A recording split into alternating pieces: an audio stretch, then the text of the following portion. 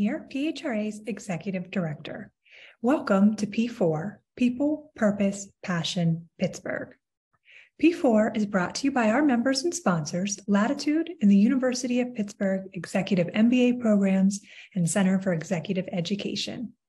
We appreciate their support, and we will hear from them throughout the podcast, beginning with the University of Pittsburgh Executive MBA Programs and Center for Executive Education.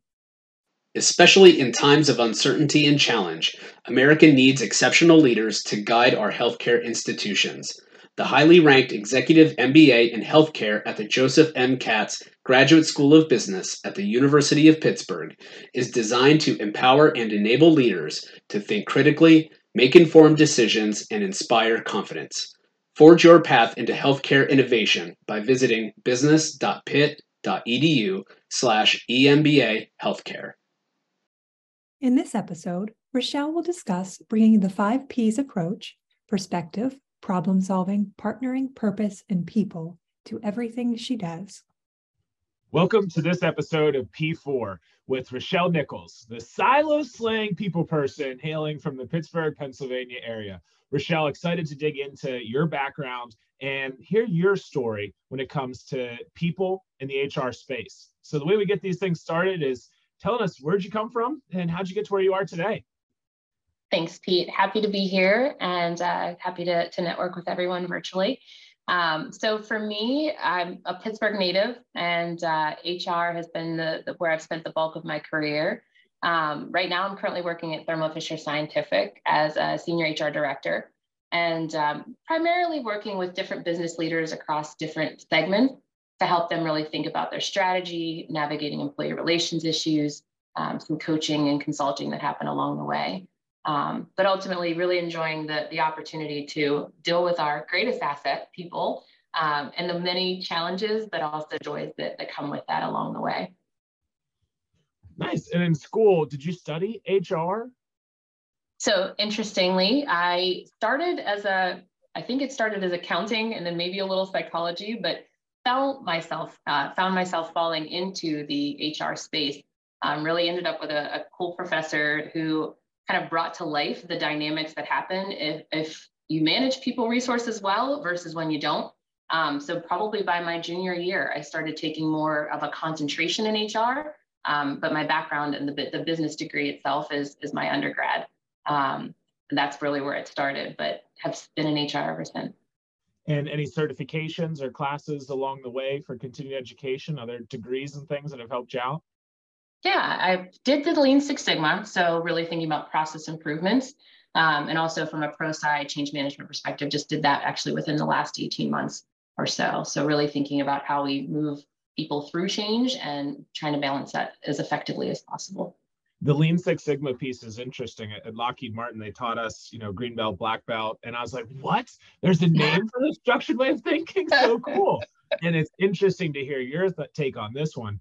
Shout out to Beth Davis and one of the programs that she's taught over time of Agile HR. And so I don't know if you've heard of that or not. This is not me doing a sales pitch for them. That class changed my life. So it's worth taking a look at it. And it brings in those lean, agile, scrum concepts to this HR principles. Back to you, Rochelle. So our paid programming.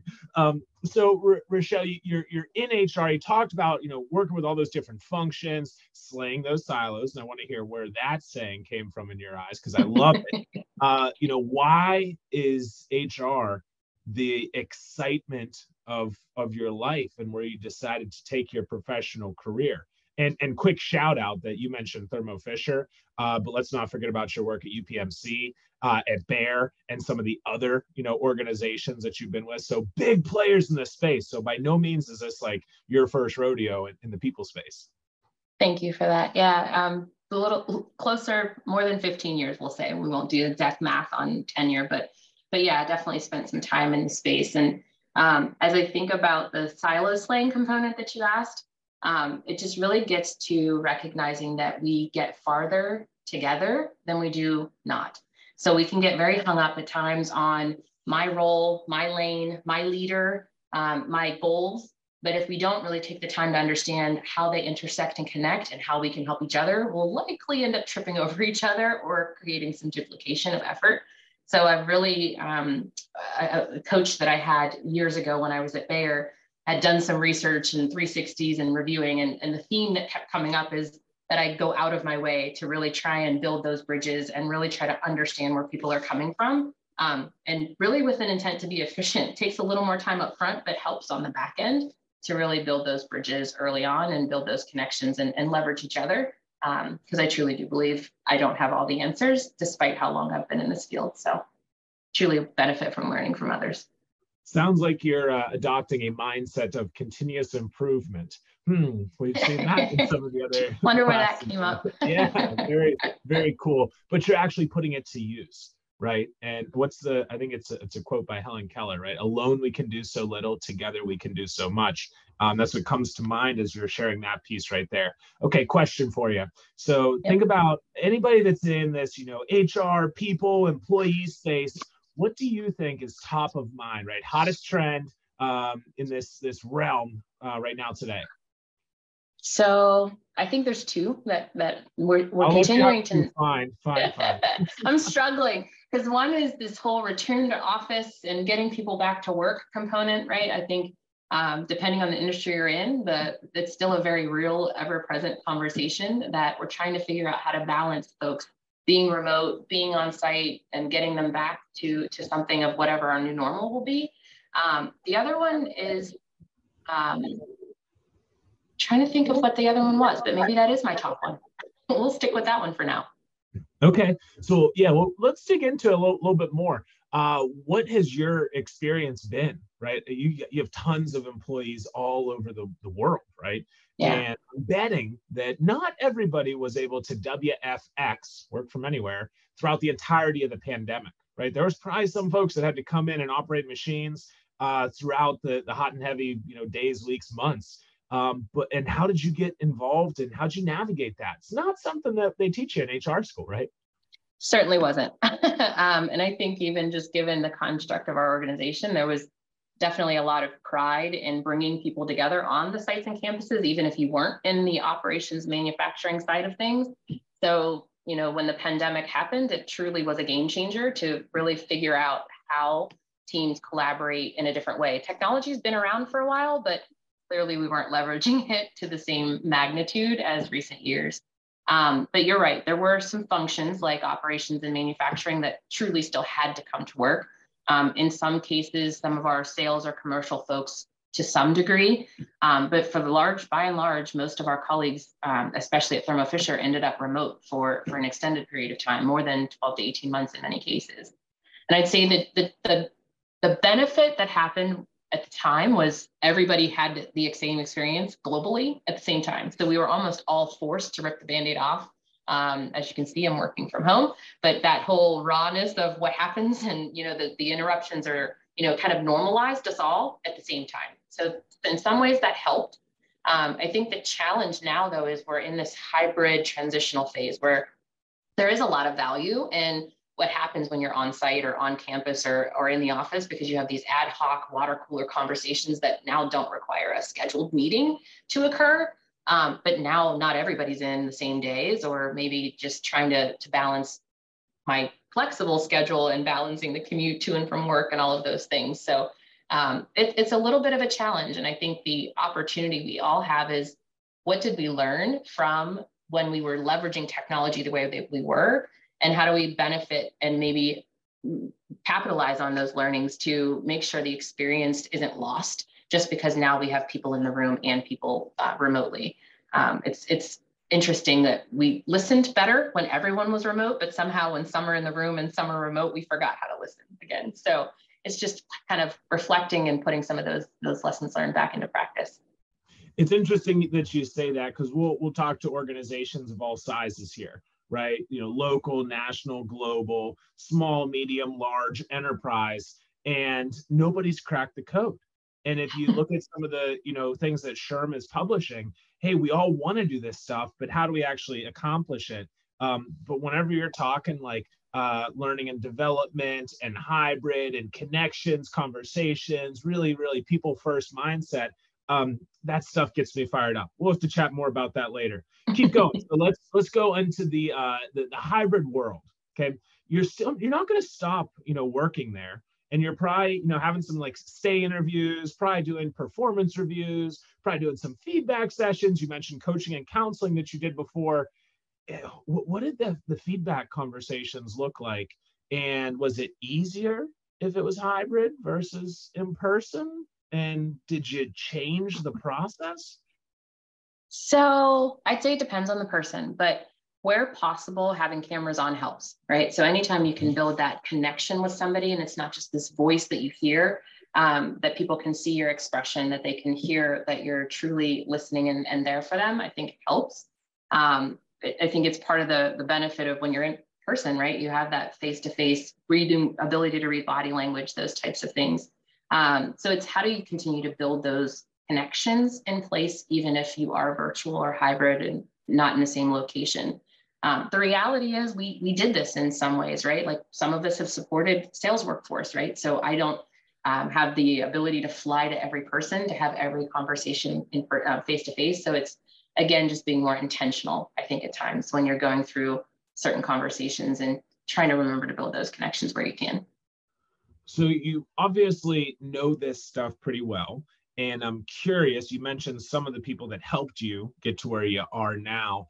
Let's dig into your specific professional development and those, tidbits. And I almost call them like springboards or superchargers along the way when it comes to like professional advice and guidance. So two-part question. One, sure. A tip that you've received.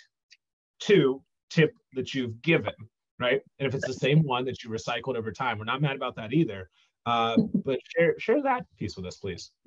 Yeah, absolutely. So the one that I've been given that I'd say sticks out to me the most, I remember a leader that I had when I was at Bayer, and the conversation was, continuous.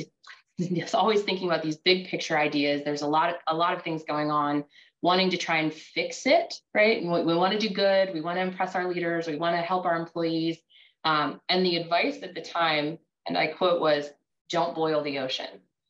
And it was like a hard thing to kind of hear and process, like, what do you mean? I'm not boiling the ocean. I'm like, this is what needs to be done. And this is when it needs to be done. And it felt very logical to me at the time. But what that leader was really trying to say, and to kind of make it a visual, was when you think about steps, at the end of the day, you want to get to the top of the steps, but you can't jump from step 1 to step 20 all in the same day. So how do we really start breaking things down into bite-sized pieces and recognizing what's palatable for where you are? Everything can't be done all at the same time and done well. And you can't bring everyone along at the same pace if you're jumping from step 1 to 20. So not boiling the ocean is really starting to break that down into bite-sized pieces and really thinking about what's most practical for now versus where you're trying to go and how do you build that in over time. That's probably the one that truly sticks out to me the most, that I've honestly repeated back to other people as I've mentored them over the years. Like, this sounds like one of those pieces, don't boil the ocean moments, for sure.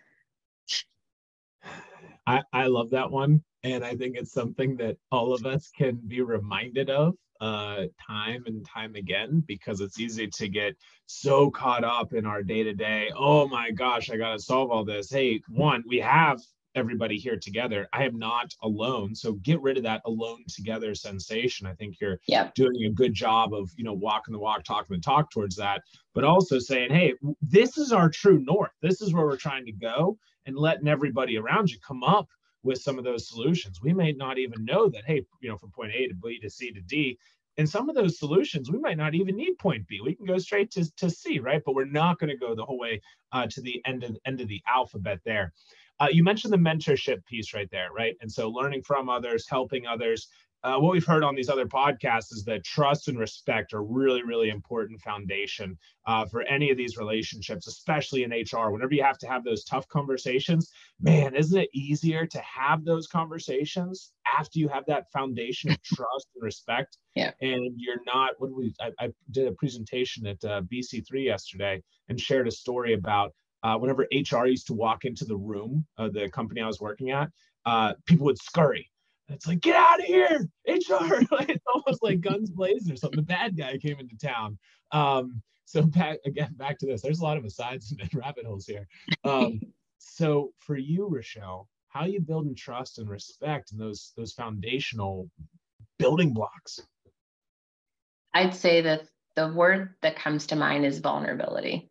So I tend to build trust through telling different stories and showing the journey that I'm on. And I have a mentee that I'm working with now, and oftentimes in the conversations, I end up adding something like, okay, I'm just gonna be real with you. I'm still working on this myself. Like I can tell you the practical foundation steps, but here's how this plays out for me.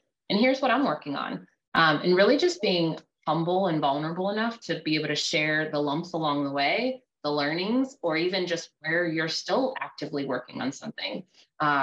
Because it demystifies or at least creates a sense of, I'm just not here to fix something for someone else, but that I'm also an open book and opportunity to learn as well, which I truly believe, again, I said it earlier, we can all continue to learn from each other for sure.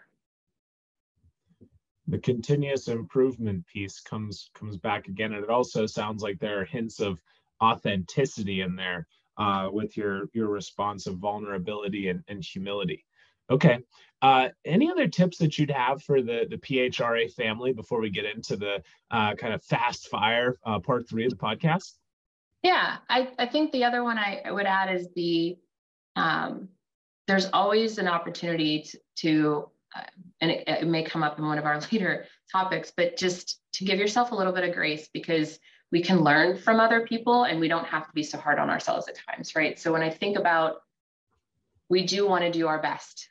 We want to show up well and minimize the mistakes that we might make along the way, but don't be afraid of the mistakes. They truly help edify us over time. And they're not all bad. They really can help us grow and improve, but also to be a learning lesson for someone else to maybe help them later on in life or as they're navigating their career. So don't be afraid of mistakes. They're not all bad. Mistakes are not all created equal, right? No. It's that's one that's easier said than done. Man, I wish there's a way to just like sprinkle on some I don't even know what that would be, but something that we can say, hey, it's okay, right, and be able to move forward, right? Put it on a box, maybe a little bit of positive compartmentalizing. Thanks for sharing that, Rochelle. Let's go into the third part here. So we start off with a book, right? Is there a book that Yes. you're currently reading and or something that you recommend to people, like, gotta read this one, get it on your list? Yeah, so there's one, and I have it nearby. It's actually called Humankind from Ashley Eland. And I just think about the environment we're in around the world. It's not just in the work environment, but taking time to recognize the value that we bring to each other, and really recognizing that we all aspire to be good people and kind. But how do we really start to identify and leverage the good in others along the way? So just kind of a worthwhile when you're taking a step back and looking to reflect, but it's a good read. Humankind. Okay, we'll have to put it on the list. I'm an Audible fan myself. Okay, next one. We're looking back into our past. And we're saying, hey, younger Rochelle, you pick up the phone and your younger self says, hey, who is this? You'd be like, this is the person that wants to tell you a little bit of advice that I wish that I would have known a little bit earlier. Maybe I wish somebody would have said, hey, you heard it, but actually do this. Rochelle, what's the advice that you'd give the younger Rochelle? Yeah, it kind of piggybacks off the comment I said a little bit ago about giving yourself grace, but laugh a little more. I tend to be very serious. From a Myers-Briggs, for those in Myers-Briggs, I'm an ISTJ, so very intense and passionate about all things that I do and trying to do them well. And at the end of the day, it's just taking that step back to realize that it doesn't always have to be tense and so serious. And again, it just makes it easier to connect with people when you do laugh a little more. So probably laugh a little more. Yeah, and that shows a little bit of the vulnerability piece in there too, right? Letting down some of those guards and those barriers, right? We're all people at the end of the day. Okay, the last one, which is a new question for season 2 and has all the listeners on the edge of their seats. There's probably between 4 and 650,000 people listening up to this point right now at any given time. What is your favorite desk toy that goes with you wherever you go? So I have one. It's a couche. my little stress toy, but it's also very colorful and a nice distraction to look at every once in a while when you just need something else to refocus. But that's the one that I have at the moment. Something silly. Does it ever find itself accelerating across the room, traveling through the air at certain points in the day? Not accelerating, but I will say my dog is confused as to when he thinks it's mine versus his. So okay. There's more sharing with all the members of the team at home and at the office. Absolutely. Well, thanks so much for your time today. A couple of notes here. That the silo slaying is real, and you slicing through solutions to avoid boiling the ocean is something that we can all take with us, and reminding ourselves that together we can really get a lot of things done, and building those bridges to drive efficiency is helpful at all stages of the organization. Always bringing the vulnerability, humility, and authenticity to us in every conversation that we go into, just being real, whether it's hybrid, in person, remote, right? All of them, and saying to ourselves that those mistakes are okay, and that it's all right to not have everything figured out at the beginning, and to not be perfect all the time. So Rochelle, thanks so much for your time today. Look forward to seeing you at an event soon, and we appreciate it. My pleasure. Thanks so much, Pete. People do matter. And at the end of the day, we cannot get any work done if we don't have the right people in place. Are your people connected? Latitude is the one-stop shop people connection software platform. Our software workshops and programming facilitate new employee onboarding, manager one-on-ones, stay interviews, mentorship programs, and peer networking to increase retention, engagement, satisfaction, productivity, profitability, and happiness. Imagine a technology that intersects your calendar with LinkedIn, Zoom, Google Docs, and your CRM. Contact Latitude today to schedule a conversation.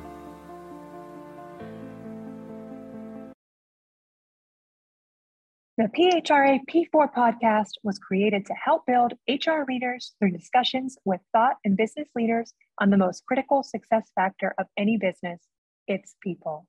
If you enjoy an episode, please help us spread the word by subscribing to the podcast and providing us a rating. We would love for you to take a screenshot of the episode, tag PHRA, and share it with your followers. Until next time, thank you